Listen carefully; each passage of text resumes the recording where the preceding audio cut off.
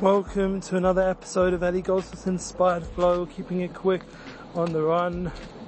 It's a time of running and flowing, keeping everything in healthy perspective.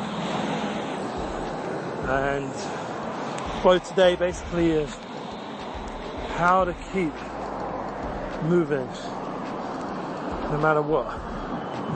Because Tony Robbins says an important idea, emotions.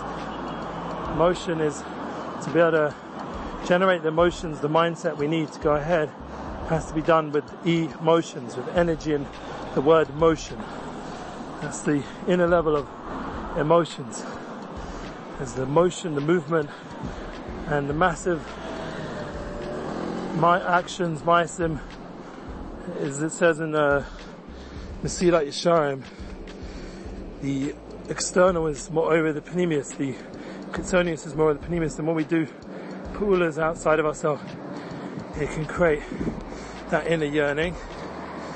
So we're running right now during this special time of year to get ourselves ready, like we said last time in the previous 2 sessions, so we can disconnect to reconnect. Special time coming up, and this is the preparation time, the end of 6 months, like the 6 days of the week. So it's up to everybody in this era of Shabbos, this Ratz Barishus, running on the time of before the day of rest, the day of renewal. And as Stephen Covey put very nicely, that the 7th habit is sharpening the saw. Somehow he tapped into those universal principles. So we have this concept of needing to review, needing to go over, needing to internalize, to go ahead. So that's the 7th aspect. That's Malchus, that's the completion. So right now we're in Yesod, we're running, Ratz, like a Svi, Ayo.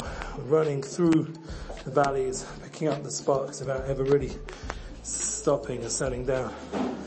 Good news is every week we have a Sabbath, we have a day to disconnect, to reconnect, to make sense of this time also.